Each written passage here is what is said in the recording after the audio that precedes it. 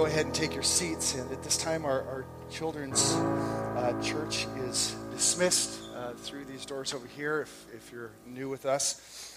If you are new with us, and even if you're not new with us, the text upon which this message is based is found in 1 Samuel chapter 15. 1 Samuel chapter 15. We've been going through this book, and this morning I woke up, just as a little aside, I woke up and realized that my voice was on the edge of going out, and God, in His grace, preserved it through the first service, and I'm praying He will in the second service. If not, we'll do a little whispering, and hope that the Lord will speak.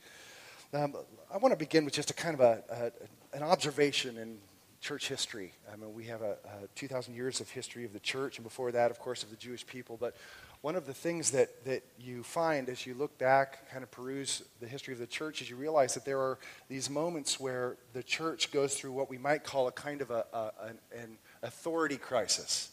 An authority crisis as to what is the authority to which we are going to listen to and submit our lives to. For example, in the second and third centuries of the church, we had the Word of God, the voice of God, and it slammed into the powerful and the pervasive philosophy of the Greeks. And one of the things that the Greeks held, amongst other things, is that matter, like physical matter, like our bodies and this earth, are intrinsically evil and therefore not to be wanted. The whole idea was to be liberated from the physical universe. Well, that slammed into what the Scripture taught, which, of course, God created all physical matter in my body, in your body, in this world. And after He created it, He said it was very good. He didn't say it was evil. So you have two conflicting voices. And one of the things the church did was they came back and said, okay, what is this voice that tells us from the Greek side that matter is evil, and what does the voice of God have to say about it? And they came to the realization that, you know what, God said that it was good, so it is good, and the Greeks are wrong. Of course, some Christians didn't go that direction. Some Christians actually adopted this philosophy and came to the realization that because matter's evil, therefore Jesus, when He came, couldn't have been material or physical. He had to just appear to be human. And as a result, if that is indeed true, then if Jesus is not physical, He's not human. And if He's not human, then He couldn't have died for sin. And our salvation, the gospel, of course, is at risk. And that was one of those crises, of moments. Are we going to listen to the voice of Greek philosophy, or are we going to listen to the voice of Scripture? And for the church did bring it to the Scripture, and they realized we need to listen to the voice of God, and they didn't compromise. At least most of them didn't. Fast forward 1,600 years. A young Augustinian monk by the name of Martin Luther brought something to the head of the church, brought it to a head in the church, and that was the issue of authority between the Pope and the Scripture. And he asked the question, it actually just raised the question to be answered, is the voice of the Pope the supreme authority to which the church is to submit, or is it the voice of the apostles and prophets as recorded in Scripture? Big question of authority is another authority crisis. And some came to the conclusion that, the Pope is actually, he has the authoritative voice. And then those who didn't believe that said, no, this is the authoritative voice of God. Those particular people touched off what we call now is the Protestant Reformation, which you're familiar with. Fast forward yet again another couple hundred years, 19th and 20th century, with the dawning of Charles Darwin, another voice, which suggested that we weren't created, but we evolved. It's a theory. The church had to had a question, an authority crisis. Which voice are we going to believe? Are we going to believe in the voice of evolutionary science based on theory, or are we going to believe in and trust that we were created in the image of God? We were created, man and woman. These competing voices, and much of the church in the early part of the 20th century, at least mainline churches, compromised and said we're going to listen to the voice of naturalistic science. Well, I want to say that we are yet in another time, and this is, across the board and everything that I read, we are at another time. We are in a generation and at a place, a crossroads in the church where we are experiencing another authority crisis. Only this time it's the voice of a relativistic, postmodern, godless humanism. And it is, as I've said on other occasions, and it needs to be said over and over and over again because it is a crisis. It's trying to push the church to change its view of biblical morality and theology. So that, example, a simple statement like the statement made by Jesus in John 14:6, and most of you are familiar with it, where he says, and some would argue this is an enormously arrogant and exclusive statement, where Jesus says, I am the way, the truth, the life. No one comes to the Father except. No one comes to the Father. No one comes to God except through me. Statements like that are judged to be enormously, religiously arrogant, intolerant, and even exclusive. So that the voice of what we might call this relativistic, postmodern, godless humanism would rather us retranslate that verse of Jesus so that Jesus would say that I am a way, a truth, and a life. And pretty much you can get to God however you want. That, of course, is not what Jesus stated. So we're at this time, and you can feel it. You can hear it, too. We're just at a time where we have the voice of our culture saying one thing, and it's everywhere.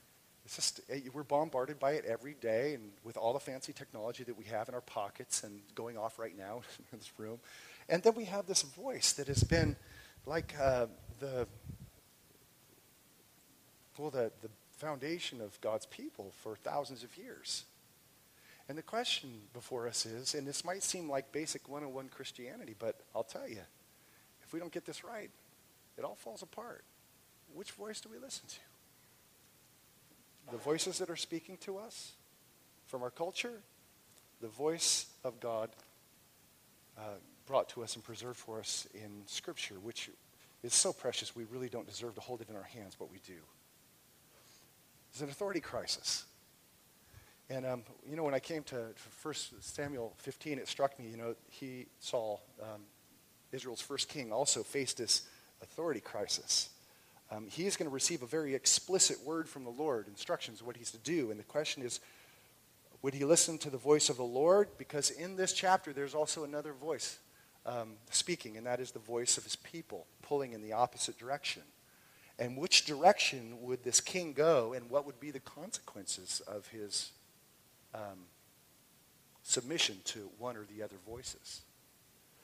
So let me tell the story of this authority crisis that takes part on the part of the king, Saul. The story starts with basically him receiving a very explicit, clear, unambiguous mission.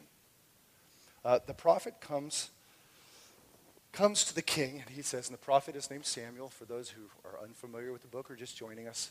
And Samuel the prophet said to Saul, and here's the mission, and it's a mission of vengeance. Most of us don't like the word vengeance. We think that it's a bad word. When humans take vengeance, of course, it is a bad thing, but there is a place for vengeance that's holy. The Lord says, the vengeance is mine. In other words, his domain. So here's the mission. The Lord sent me to anoint you king over his people Israel. Now therefore, listen to the words of the Lord. Thus says the Lord of hosts, I have noted what Amalek did to Israel in opposing them on the way when they came out of Egypt. Now go and strike Amalek and devote to destruction all that they have. Like to devote to destruction means to completely exterminate, wipe out.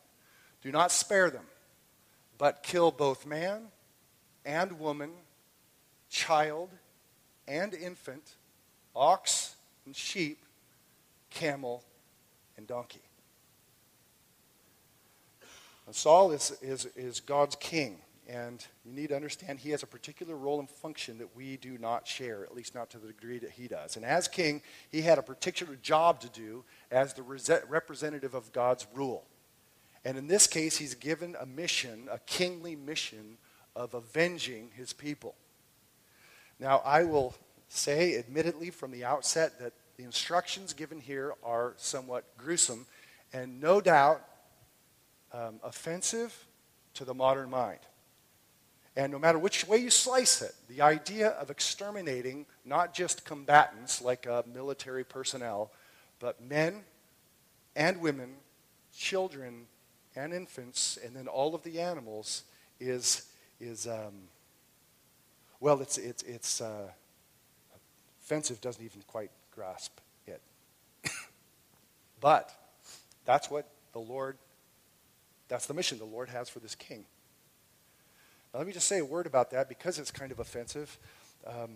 There are only a couple of times in the Old Testament where God gives this kind of command for complete extermination or devoting to what they call the ban, as destroying everything. He gave this command to Israel when they entered into the promised land, that the Canaanites living within the land they were completely to destroy. Part of it has to do with religious purity. Another part of it has to do with God's justice and God's wrath. In this particular case, the reason that the Lord gives this command to wipe out everything is based upon something that the Amalekites, that's a group of people, you have Americans and you have Mexicans and so forth. These are Amalekitians, if you want to use the I in. The Amalekites. Back in verse 2, we find that it says, "Thus says the Lord of hosts, I have noted what Amalek did to Israel." He noted. He took, record of it. He didn't forget. Something happened to the people of Israel on the part of the Amalekites that was evil. And that's why the Lord is now sending his king to accomplish vengeance. To get a better sense of that, you have to kind of go back to when the incident happened, when the Amalekites attacked Israel. And it's back in Exodus chapter 17, and also there's a reflection of it in Deuteronomy 25. I want you to try to get your head around this and feel your heart, because God just doesn't come up with this kind of what we might call a very dark, vengeful command out of the blue or out of a vacuum. When Moses reflected on the event of the Amalekites attacking God's people, this is what he said. Remember what Amalek did to you on the way as you came out of Egypt. God Moses bringing the people out of Egypt. Well, they were attacked on the way, en route. Verse 18, how they attacked you on the way when you were faint and weary and cut off your tail, those who were lagging behind you, and you did not fear God.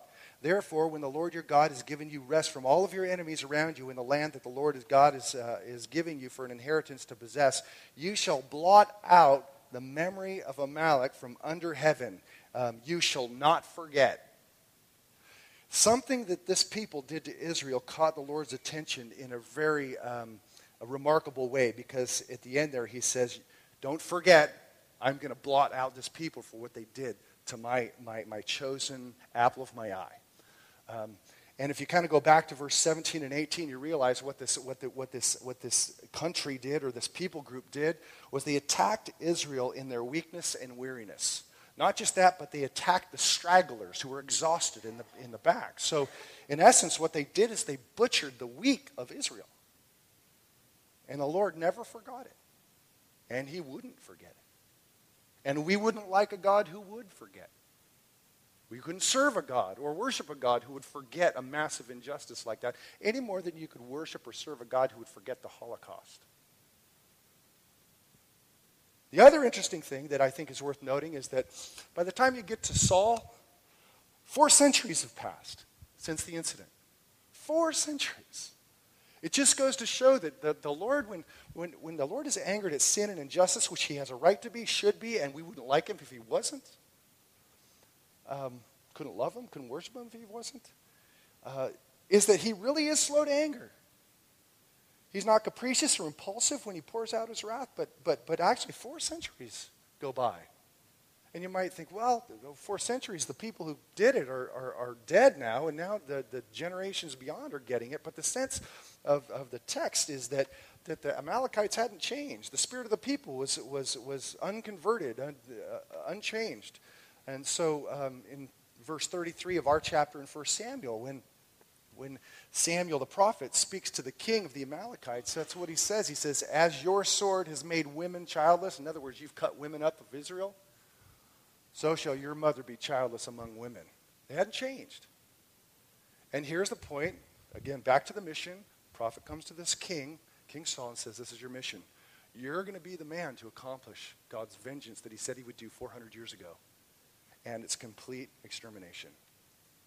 Now, in one sense, what we have to do is just to stop and recognize that when it comes to God's reaction to sin, and people don't like to talk about wrath and judgment anymore, but it's all the way through the Scripture, and you really can't read the Bible without dealing with it, is that in one sense, it's terrifying. There is a deadly side to the Lord that I think Hebrews captures it right, chapter 10. It is a fearful thing to fall into the hands of a living God. I mean, when the flood happened, it drowned all but 8 people. And it was irrespective of age or gender. When God sent fire and hell down on Sodom and Gomorrah, it came down irrespective of gender or age. At the end of history, the same thing will take place. Those were just little trailers of what's to come. Just makes you realize that God takes this thing called sin very seriously, and he will, in the end, bring justice, even if it takes a long time, 400 years in this case. But there's also a praiseworthy part of it, because every human heart longs for justice, especially when you have been personally injured. What do you want? You want justice. The woman who's been left by her spouse for another person feels the immense injustice. And it's like a gaping wound that's left unresolved, like a string that's left unattached, with no closure whatsoever. Or someone is robbed from you and never found them, or your stuff. It leaves kind of a gaping wound of, will justice ever happen? The human heart longs for justice because we are made in the image of God. Just goes to show that we really do, in our heart of hearts, want justice to be done. We just don't want to pay for it ourselves when we're the culprits. And the truth of the matter is that the Lord is one who guarantees. He says, listen, I have it noted. I haven't forgotten. And for God's people, that has been a tremendously freeing thing to know that, okay, Lord, the only reason I stand in the Lamb's book of life is because of the blood of the Lamb, and I trust it. But I also trust that the injuries and the gaping wounds of injustice that I have in my life and that Christians have felt around the globe through the centuries, you're not forgetting it. And someday you're going to close that gaping wound and bring perfect healing to it. You're going to resolve the injustice. That's why God is praised near the end of the Bible and really all the way through the Bible. It's like, worthy are you, because righteous and just are all of your ways. And those are said right in the middle of wrath passages. That God is always perfect in his justice. But this mission gives us reason to pause and remember that God is a holy God. At the same time, he is perfectly just, and we can trust him with the injustices and so forth in our lives. Well, that's the mission. That's the word he's given. It's very explicit. You got to exterminate everything. And King Saul basically collects an army of 210,000 men. And they go after the Amalekites as an act of vengeance that has been ordained by God. And it says that they hunted them down from the land of Havilah all the way to the land of Shur. And they exterminated everything except a few things. It says, verse 8, he, Saul, took Agag, the king of the Amalekites, alive. Didn't kill him. Should have. That's what he was instructed to do. And devoted to destruction all the people with the edge of the sword. So he exterminated the rest of the people but one. Just one. It's like, he did 99.999% of the job. Left one little guy alive. Verse 9, but Saul and the people spared Agag and the best of the sheep and of the oxen and the fatted calves and the lambs and all that was good, and would not utterly destroy them. All that was despised and worthless they devoted to destruction. So the best of the sheep, best of the ox, best of the fatted calves and lambs, they kept that for themselves, and they destroyed whatever was unworthy. So he fulfilled the mission most of the way, but not all the way. Not all the way. And as a result, the word of the Lord comes again to the prophet, unbeknownst to Saul, who thinks he's done a good job. We might call this, he got an A, not an A+, but he got an A because he got most of it right. But the Lord comes to Samuel, and this is what he says. So the Lord speaking in verse 11, I regret that I have made Saul king, for he has turned back from following me and has not performed my commandments. It's interesting that the Lord, this is an expression of his heart and his reaction to the king that has stopped following him. That is almost like disciple language, following, like you follow Jesus. And well, Saul stopped following. He ceased to be a disciple of Yahweh. And as a result, the Lord responds with regret. He says, I regret. It's a word that connotes sorrow and grief. And that's something that I think Christians, especially ones who really embrace the sovereignty of God, which I fully and completely believe the Bible teaches all the way through absolutely 100%, need to get their head around. That God does not delight in the destruction of the wicked. And here we see God's heart grieving over the decision and over the disobedience of his servant. That God's heart is grieved. That just gives us a little bit of a glimpse into the heart of the Lord. In some mysterious way, and I say it's a mysterious way because I don't fully understand it, in God's greatness, he rules all things to his pleasure. In other words, he's pleased in everything he does. At the same time, somehow he grieves when his people turn away from him. The Bible speaks of both of those being somehow part of who God is. And I think we want both of those things. To know that there isn't a delight. That the Lord isn't pleased to push a button and just smoke people, you know. He doesn't delight in doing that. Well, that's the Lord's heart. He regrets that he made Saul king because he didn't perform the commandments. You might say, wait a second. He got it like an A. He got most of it right. Why can't you get a little affirmation here? But that's not the way it works, especially for someone who is the representative of God's justice, the king. So the next morning, we find that the prophet who speaks for God comes to the king who is supposed to be the instrument of God's justice, and there's a confrontation between them. And this is worth reading, not just summarizing. Verse 13, and Samuel came to Saul, and Saul said to him, Blessed be you to the Lord. I have performed the commandment of the Lord. Very happy, upbeat. Verse 14, Samuel said, What then is this bleating of sheep in my ears and the lowing of the oxen that I hear? And Saul said, They have brought them from the Amalekites, for the people spared the best. Now, this is so typical of sliding blame over to another. Adam sliding blame to Eve. And here he's saying that it's the people who spared the best of the sheep and the oxen. And by the way, they did it to sacrifice to the Lord your God, and the rest we have devoted to destruction. Presumably, to worship the Lord, we kept some. We took some license with the command of the Lord. I mean, isn't it good that we brought back the best of the sheep and so forth? Won't the Lord be happy with that? Well, continue on, verse 16. Then Samuel said to Saul, Stop. He says, this is a father speaking to a teenage son at this point, right? All the justifications are like, just stop. Stop what you're saying. I will tell you what the Lord said to me this night. And he said to him, Speak. And Samuel said, Though you are little in your own eyes, are you not the head? There's a strong sense of responsibility of leadership. He's the king. He's the head of the tribes of Israel. The Lord anointed you king over Israel. In other words, it was your job to make sure this happened. Verse 18, and the Lord sent you on a mission, said, Go devote, and here he restates the mission. Devote to destruction the sinners, the Amalekites, and fight against them until they are utterly consumed.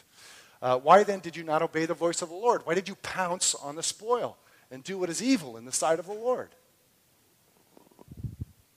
Saul's response, I have obeyed the voice of the Lord. I have gone on the mission on which the Lord sent me. I have brought Agag, the king of Amalek, and I have devoted the Amalekites to destruction. But the people took the spoil. Again, the people are the ones who take the spoil. Sheep and oxen, the best of the things devoted to destruction, to sacrifice to your God in Gilgal. Notice there's a relational distancing. It's not my God, our God. It's your God in that verse 21. Verse 22, and Samuel said, Has the Lord as great delight in burnt... This is a key verse. Has the Lord as great delight in burnt offerings and sacrifices as in obeying the voice of the Lord? Behold, to obey is better than sacrifice, and to listen than the fat of rams.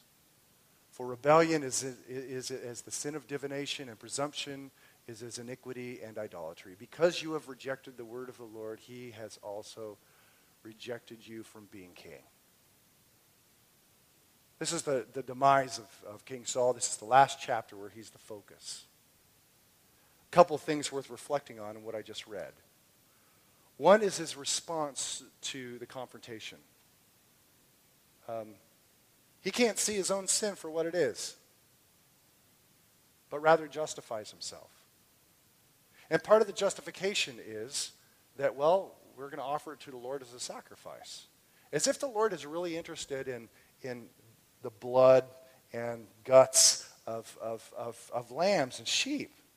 And the only real important thing about the blood of the animals is that they pointed us forward to the only blood really that would matter, the blood of Christ.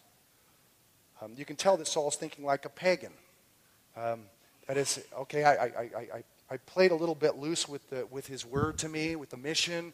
I thought there was some license, some wiggle room there, and so I took it, but I brought him a sacrifice. Doesn't that make up for what I did wrong?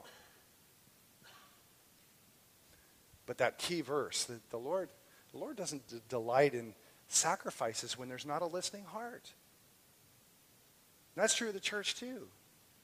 You know, you can give as much money as you want. You can give as much time to the Lord as you want. You can have elaborate displays of worship.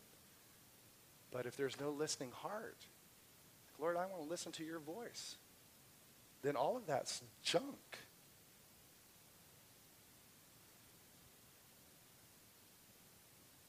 So you see, he's been given a mission. He's been heard the voice of the Lord, first part of the story. We find God grieving over the fact that he only did 99.9% of it because he missed the priority that it's the listening heart, the obedient heart that God delights in, not the one who just brings elaborate sacrifices. And then here we have the final kind of, I forgot to say something here. It's of huge importance. One of the reasons he compromised, we learn later in the story, is that there was another voice out there. Like there was a voice of the Lord that was crystal clear, unambiguous at the beginning, saying, this is what you need to do as my king. But when he finally is pressed to the point of confession, and notice the confession comes after enormous justification of denying that he did anything wrong. He finally is pressed into a corner, and he kind of gives a superficial repentance and confession. He says, I have transgressed the commandment of the Lord and your words because, here's the reason, because I feared the people and obeyed their voice. Two voices here. Two types of fear. If you fear the Lord most in life, then you are going to listen to him. If you fear what people think or what they want, or that you're not going to be liked more than anything else, well, then you're going to listen to the people's voice. Two voices. The reason he compromised is because he listened to the voice of the people, not the voice of God, which means in the end, Saul was nothing more than a man-centered politician, not a God-centered king. And as a result, he is not worthy to represent, protect, provide for God's people. And so we find the last word really is that says, this is Samuel saying that the Lord has torn the kingdom of Israel from you this day and has given it to a neighbor of yours who is better than you. The next chapter we find out who that is. It's young, boyish King David.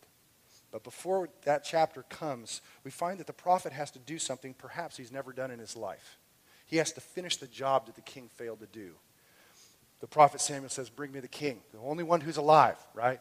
Bring me the king. When the king comes out thinking, wow, it's going to be safe for me now, it's actually quite the opposite. It says that the prophet spoke those words about you've sliced open our women, and he basically takes out a sword and hacks them to pieces, fulfilling the job of justice and vengeance, fulfilling the job the king failed to do.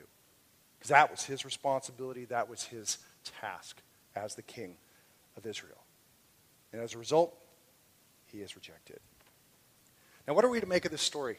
3,000 years later, here we stand. What are we supposed to take away as Christians? Let me offer you two things. One that goes in the direction of king, and the other that goes in the direction of personal response to the Lord's voice. Two things this story teaches us or establishes. One, and let me tell you what it is before I say anything. One, it establishes the need for an obedient king/judge. All right? You might think, well, how does that apply to me in the world? Saul was given a particular mission because he held a particular role and function in Israel as the king. And we're told by scholars, and it makes sense, that Saul's failure in chapter 15 is a compare and contrast to the choosing of David in chapter 16. The Bible oftentimes makes those comparisons. So Saul is a negative to show the positive of King David, the ancestor of Jesus. Well, if that's true, if that was intended by the author to create the contrast between Saul and his lack of obedience to David, then it stands to reason that we can also make the comparison on a larger level to the one to whom David was just a shadowy prototype, and that is the king yet to come, and that is Jesus. I think that's a fair direction, is that if this story is here to show a negative contrast to David, then certainly it shows a negative contrast also to Jesus, the king. And it's interesting as you move towards Jesus, you find that, and by the way, both of those men, of course, are fallen, right? Like Saul messes up, but he does so because he's a fleshly man. David messes up, but he's still a man who believes and casts himself on the Lord, but still imperfect. As if the books of 1st, 2nd Samuel leave this huge, desperate, so who at the end? Who? If David, the best king, is still flawed, then who? And that leads us to the ultimate comparison, the time when Jesus would come, and he too, I'm talking about Jesus now, had dissenting voices pulling at him.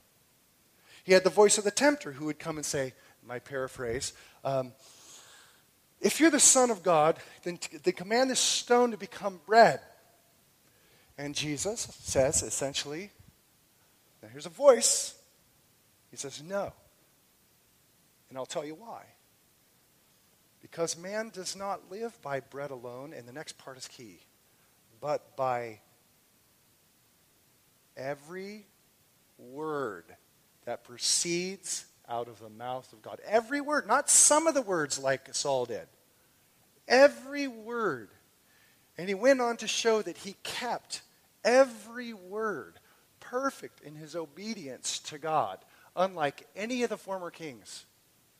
He would hear the voice of his best friend, if we may call him that, try to derail him from the cross. Peter. One of the reasons Christians often compromise and don't listen to the voice of the Lord is because of the influence of a friend. We easily cave because we have loyalties to our friendships that are superior to our loyalty to the voice of God in Scripture itself. So Peter tries to derail him from his mission. And what does he say? He says, get behind me, Satan. You don't have in mind the things of God, you have in mind the things of men. In other words, you're being man-centered in your thinking too. And he resists. He doesn't listen to the voice of his best friend. In the garden, in the darkness, overwhelmed by death, he heard his own humanity say, if it be possible, let this cup be taken from me. But his deepest commitment of his heart was to do the will of the Father, which meant ascending a cross.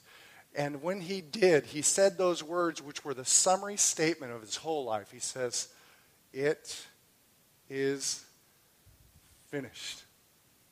It's as if God the Father, and it's true, he gave him a specific mission. Jesus, I want you to go down there. I want you to become one of those little puny people with 2 arms and 2 legs. I want you to be mistreated. And I want you to be tortured and betrayed. And I want you to die as a criminal, as a slave, naked on a cross. And on that time, Jesus says, it is finished. He says, I have accomplished every last bit of it. Not 99.9%, but I finished all of it. And in doing, he took the wrath of God for us. It's interesting. In his first coming, Jesus didn't come as one to enact vengeance, but rather to receive it on our behalf. That he took God's anger for us. But, and this is also something that needs to be kept in mind, is that Jesus has another function. and that's yet future. We're told that because he proved himself worthy of kingship, that is, he said, it is finished, the 100%, because he proved himself worthy as king, die for his people and fulfill the mission, that he was given a place at the highest of heavens, and he was given all authority, which means the authority and function of avenger and judge. Jesus came the first time to be the atoning lamb, to absorb God's wrath. The next time he comes as judging lion to fulfill or carry out God's wrath. That's why Paul says that he will come to judge the living and the dead. We're told in the presence of the lake of fire is the Lamb. We're told in Revelation that there are people, great and small, on that day who will hide themselves in caves and call upon the rocks to crash down upon them because of the wrath of the Lamb. Now, that's a part of Jesus people don't really want to talk about these days, but the fact is he's coming. And one of the functions that he has is the same one that God gave Saul, only he will execute it universally. That's kind of that too is both a fearful thing, but also it is a praiseworthy thing. As I said, that he is going to right all wrongs and he is going to resolve all of those gaping injustices. And we can trust him with the injuries that we have had committed against us. And we can trust him to forgive the ones because of Jesus that we've committed, but also hand to him and release to him that Jesus, the perfect one who has died on my behalf, but also is coming to judge the living and the dead, I can trust him with my sin, and I can also trust him with justice. There's no one more worthy than that, which is why the angels in heaven are just like, worthy is the Lamb that was slain to receive glory and honor and praise, not just because he was slain, but because he's coming again to judge the living and the dead. That's the one we look to. That's the one we're trusting in. That's the one we're worshiping, we're banking on, is that he is the one that God has said, this one will enact justice for the sake of my people. You can trust him with that. And then the last lesson for us is more of a personal and general one, and that is the story really establishes the folly of listening to the wrong voice. Coming back to where I began, we have two tectonic plates that are slamming together right now in this generation. And it is the voice of Christ, and it is the voice of a godless relativistic culture that wants to say you can do whatever you do and believe whatever you want to believe. And while we are to be humble and loving, regardless of who we talk to and relate to, we have to decide, like other generations of Christians, to decide which voice are we going to submit ourselves to and listen to. Which voice? So we clearly saw when Israel's king didn't listen to the people rather than listening to the voice of God, it turned out badly. To reject the word of the Lord, even in part, is to reject the Lord himself. There's that close of a connection between his word and who he is. You reject his voice, you reject him. And in the end, he rejects you, as we saw for Saul. So which voice are you going to listen to? I mean, when it comes to who you are, your identity, whose voice are you going to listen to? People magazine? Inside Extra? Who are you going to listen to? When it comes to where we come from, the origin of the universe, the origin of human life, and how we've been made, what voice are you going to listen to? When it comes to how we are to act and treat one another, relationally, when it comes to defining what true love really is, whose voice are you going to listen to? When it comes to the future, whose voice are you going to listen to? The word or promise of Al Gore, or, I don't mean that disrespectfully, or are you going to trust the promises of God who will renew and recreate this fallen creation? Who are you going to trust? Whose word are you going to trust? It comes down simply to that. Whose word are you going to trust and whose word are you going to follow and obey? Understanding, of course, that we don't obey the voice of God to gain acceptance by him. We, And I should say the only obedience that the Lord delights in is the obedience that's a response to the fact that he first loved us. A heart that is blown away by grace, a heart that is blown away by the glory of the gospel and the unsearchable riches of Jesus, and then in love and trust wanting to obey, knowing, of course, that we're fallen, but we have one who is perfectly obeyed on our behalf. That's the response. We trust him, that's why we obey. We love him, that's why we obey, because he first loved us. So whose voice, I'm asking, are you going to trust? This generation has to figure that out. And I just pray Parkway Community Church. I pray our next generation, my kids, your kids. I pray that they'll listen to the Lord, not this voice that's screaming at them through all of the media and technology that we have. It's one of the most fundamental questions we each have to answer, and not just theologically, but personally. What is the functional authority in my life? Is it the Scripture or is it something else? Let me ask you if you would just pray over each other in conclusion to this. If you're with somebody, just pray that God would grant the grace for us to listen to his voice above all other voices. If you're here by yourself or you're afraid of praying out loud for somebody, then you don't need to. But it's a fitting ending. Just to, Lord, give us the strength both to trust Jesus, who is our obedient King and Judge, and also to just to listen to his voice above all others. You pray that over each other for a minute.